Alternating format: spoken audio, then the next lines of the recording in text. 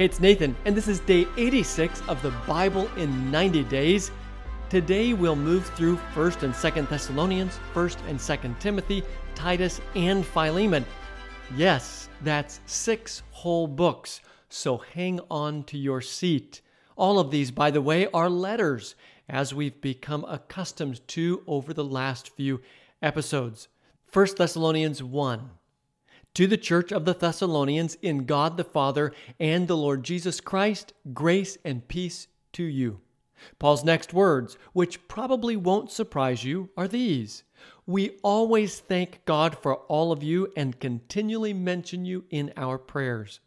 It's worth noting that Paul's initial visit to Thessalonica, Acts 17, didn't turn out so well. He and Silas had to sneak out of town by night. Apparently, however, the gospel did take root. You became imitators of us and of the Lord, for you welcomed the message in the midst of severe suffering with the joy given by the Holy Spirit. And so you became a model to all the believers in Macedonia and Achaia. The Lord's message rang out from you not only in Macedonia and Achaia. Your faith in God has become known everywhere. In 1 Thessalonians 2, by the way, a chapter well worth reading, Paul makes note of the challenge ministry in Thessalonica has been. With the help of our God, we dared to tell you His gospel in the face of strong opposition. Paul speaks briefly of his missionary tactics, noting, "You know we never used flattery, nor did we put on a mask to cover up greed. God is our witness. We were not looking for praise from people. Instead, we were like young children among you. While working among the people, because we loved you so much, we were delighted to share with you not only the gospel of God, but our lives as well." This included supporting themselves rather than depending on local support. Paul then expresses deep gratitude to the courage of believers who had embraced the gospel, not as a human word, but as it actually is, the Word of God, in the face of strong resistance. The final words in the chapter express Paul and his companions' intense longing to visit the church. 1 Thessalonians begins with Paul explaining that when it proved impossible to make it, they sent Timothy to strengthen and encourage you in your faith so that no one would be unsettled by these trials. Timothy also went in order to find out about your faith, because Paul was concerned that the church might have succumbed to temptation. But Timothy has just now come to us from you and has brought good news about your faith and love. How can we thank God enough for you in return for all the joy we have in the presence of our God because of you? The chapter concludes with a prayer for the believers in Thessalonica to flourish in their faith. 1 Thessalonians 4, another chapter well worth reading, turns to other matters, urging the believers to live in order to please God more and more. Then Paul urges sexual purity, noting, God did not call us to be impure, but to live a holy life. Then Paul turns to other counsel, after commending them for their love for one another. You should mind your own business and work with your hands, just as we told you, so that your daily life may win the respect of outsiders, and so that you will not be dependent on anybody. In the final verses in the chapter, which you must read, Paul offers encouragement to believers who had lost friends and loved ones to death, including these words, "The Lord himself will come down from heaven with a loud command, with the voice of the archangel, and with the trumpet call of God, and the dead in Christ will rise first." 1 Thessalonians finds Paul counseling the church about the coming of Jesus. You know very well that the day of the Lord will come like a thief in the night. But you, brothers and sisters, are not in darkness, so that this day should surprise you like a thief. Then Paul urges the believers to be awake and sober, putting on faith and love as a breastplate and the hope of salvation as a helmet. Paul's final instructions include urging deep respect for those who care for you in the Lord. He also urges, make sure that nobody pays back wrong for wrong. And rejoice always. Pray continually. Give thanks in all circumstances, among additional one-line instructions, before offering a brief prayer for the church, sending his greetings, and then signing off. And now we're into 2 Thessalonians. 2 Thessalonians 1. His opening lines are almost identical to those in 1 Thessalonians. And then, as you might expect, he shares how much he prays for the church because your faith is growing more and more, and the love all of you have for one another is increasing. All this is evidence that God's judgment is right, and as a result, you will be counted worthy of the kingdom of God, for which you are suffering. He will pay back trouble to those who trouble you, and give relief to you who are troubled, and to us as well. This will happen when the Lord Jesus is revealed from heaven in blazing fire with his powerful angels. Paul then speaks briefly about the coming destruction of the wicked, and then prays again for the church, including this, that by his power he may bring to fruition your every desire for goodness. 2 Thessalonians 2, a chapter well worth reading, addresses the second coming, warning the church not to become easily unsettled or alarmed by the teaching allegedly from us, asserting that the day of the Lord has come already. Why? Because there were events that must occur before the coming of Jesus could take place. Specifically, the man of lawlessness must be revealed, the man doomed to destruction. Paul then gives further details. For the secret power of lawlessness is already at work, but the one who now holds it back will continue to do so till he is taken out of the way. This lawless power would work in accordance with how Satan works, using all sorts of displays of power, deceiving those who have not believed the truth but have delighted in wickedness.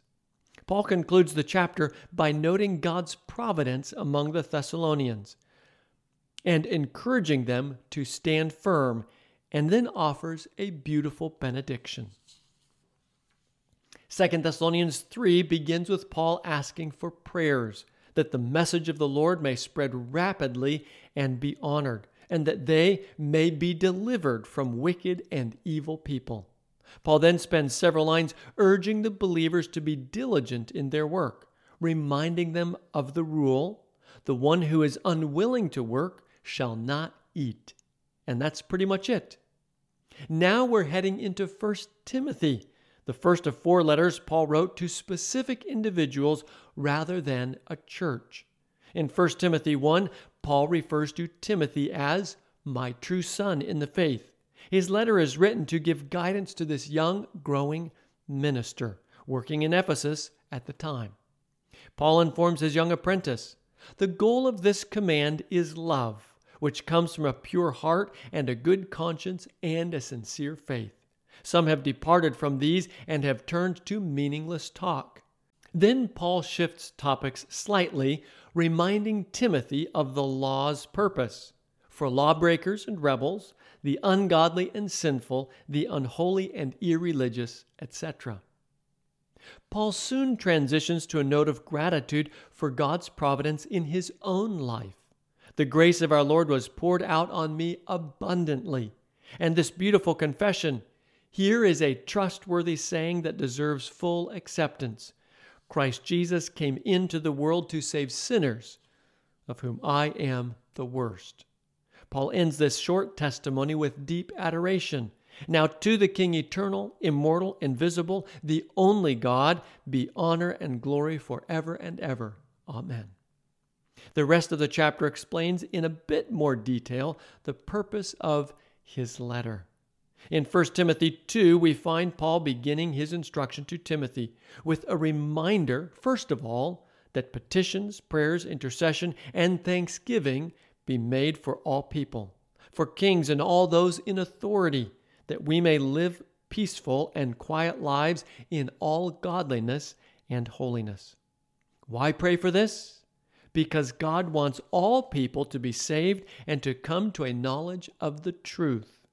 Paul then gives instruction for men and women, including that men pray without anger or disputing, and that women dress modestly with decency and propriety, adorning themselves with good deeds.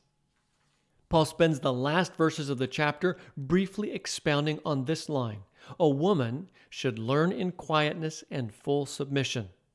1 Timothy 3 outlines qualifications for overseers and deacons. Whoever aspires to be an overseer desires a noble task. Then Paul notes several qualities these individuals need to possess, including a well-managed family and having a good reputation with outsiders. Deacons were also to be worthy of respect and keep hold of the deep truths of the faith with a clear conscience. They were also to be tested before taking on the role of deacon. Paul notes that those who have served well gain an excellent standing and great assurance in their faith in Christ Jesus. Paul finishes the chapter by addressing again the purpose of his letter. 1 Timothy 4 finds Paul transitioning to some theological matters, warning against those who forbid people to marry and order them to abstain from certain foods, which God created to be received with thanksgiving. He also warns Timothy to have nothing to do with godless myths and old wives' tales. Rather, train yourself to be godly. Timothy was to command and teach these things, letting no one look down on him because of his young age. Do not neglect your gift, which was given you through prophecy when the body of elders laid their hands on you. 1 Timothy 5 begins, "Do not rebuke an older man harshly, but exhort him as if he were your father. Treat younger men as brothers, older women as mothers, and younger women as sisters, with absolute purity." Then Paul gives guidance on caring for needy widows, his instruction corresponding to the age of the widow, whether younger or older. This counsel also included anyone who does not provide for their relatives, and especially for their own household, has denied the faith and is worse than an unbeliever. The older widows cared for were to have a good reputation, and the younger widows were encouraged to remarry. Paul then gives counsel for the remuneration of local elders who direct the affairs of the church, and that an accusation against an elder must not be entertained unless it is brought by 2 or 3 witnesses. An elder found to be sinning was to be publicly reproved. Before the end of the chapter, Paul warns Timothy not to show partiality. 1 Timothy 6 begins with counsel to slaves, notably that slaves of believing masters should serve them even better because their masters are dear to them as fellow believers and are devoted to the welfare of their slaves. After commenting on false teachers, Paul observes, "Godliness with contentment is great gain." Then a few lines down, "The love of money is a root of all kinds of evil." In the final verses of the book, Paul urges, "Fight the good fight of the faith. I charge you to keep this command without spot or blame until the appearing of our Lord Jesus Christ." Then, after brief counsel on how to instruct the wealthy, Paul comes to the final lines, beginning, "Timothy, guard what has been entrusted to your care." And that's all for 1 Timothy. 2 Timothy, as the name suggests, is a second letter written by Paul to Timothy, my dear son. 2 Timothy 1, early in the letter, Paul notes his constant prayers for Timothy, and that, recalling your tears, I long to see you, so that I may be filled with joy. This letter is to encourage Timothy to fan into flame the gift of God which is in you through the laying on of my hands. Paul reminds his young student that He, that is God, has saved us and called us to a holy life, not because of anything we have done, but because of His own purpose and grace. He also instructs him to guard the good deposit that was entrusted to you. The chapter ends with Paul commenting briefly on specific individuals. 2 Timothy 2 continues Paul's encouragement to Timothy, including, "The things you have heard me say in the presence of many witnesses, entrust to reliable people who will also be qualified to teach others. Join with me in suffering like a good soldier of Christ Jesus." Some lines down, Paul refers to his imprisonment, while also noting, "God's word is not chained. Therefore I endure everything for the sake of the elect, that they too may obtain the salvation that is in Christ Jesus with eternal glory." Paul includes counsel in dealing with false teachers, noting that the Lord knows those who are his.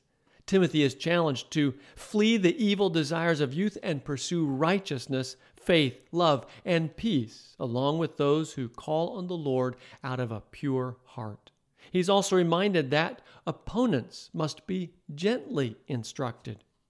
2 Timothy 3, by the way, a chapter well worth reading, begins with a stark warning. There will be terrible times in the last days. People will be lovers of themselves, lovers of money, boastful, proud, etc. Having a form of godliness, but denying its power. Have nothing to do with such people. His warning continues for several lines, observing that their folly will be clear to everyone. Paul then encourages Timothy, after noting the challenges believers face, "Continue in what you have learned and have become convinced of, because you know those from whom you learned it, and how from infancy you have known the Holy Scriptures, which are able to make you wise for salvation through faith in Christ Jesus." 2 Timothy 4, another chapter well worth reading, begins with a charge to Timothy. Preach the word. Be prepared in season and out of season. Correct, rebuke, and encourage with great patience and careful instruction. And also these words, "Keep your head in all situations. Endure hardship. Do the work of an evangelist. Discharge all the duties of your ministry." Then Paul declares, "I am already being poured out like a drink offering, and the time for my departure is near. I have fought the good fight. I have finished the race. I have kept the faith." Paul then comments on several individuals, some of whom are enemies of the cause and others supporters. He also comments on his first defense. Remember, Paul's a prisoner. And then ends the book with a few final greetings. And that's it for 2 Timothy. Now we're in Titus. Titus is another one of Paul's students, also referred to as my true son in our common faith. Titus 1. Paul begins by explaining, "The reason I left you in Crete was that you might put in order what was left unfinished and appoint elders in every town as I directed you." Then describing the qualifications of an elder. After this, Paul gives instruction on dealing with rebellious people, full of meaningless talk and deception, especially those of the circumcision group who are after dishonest gain. Paul also notes that Cretans have some bad habits and instructs, "Rebuke them sharply so that they will be sound in the faith."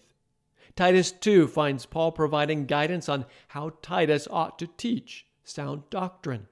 He has given counsel for the older men and older women. He's also given counsel for the young men, encouraged the young men to be self-controlled, and finally, counsel for the slaves.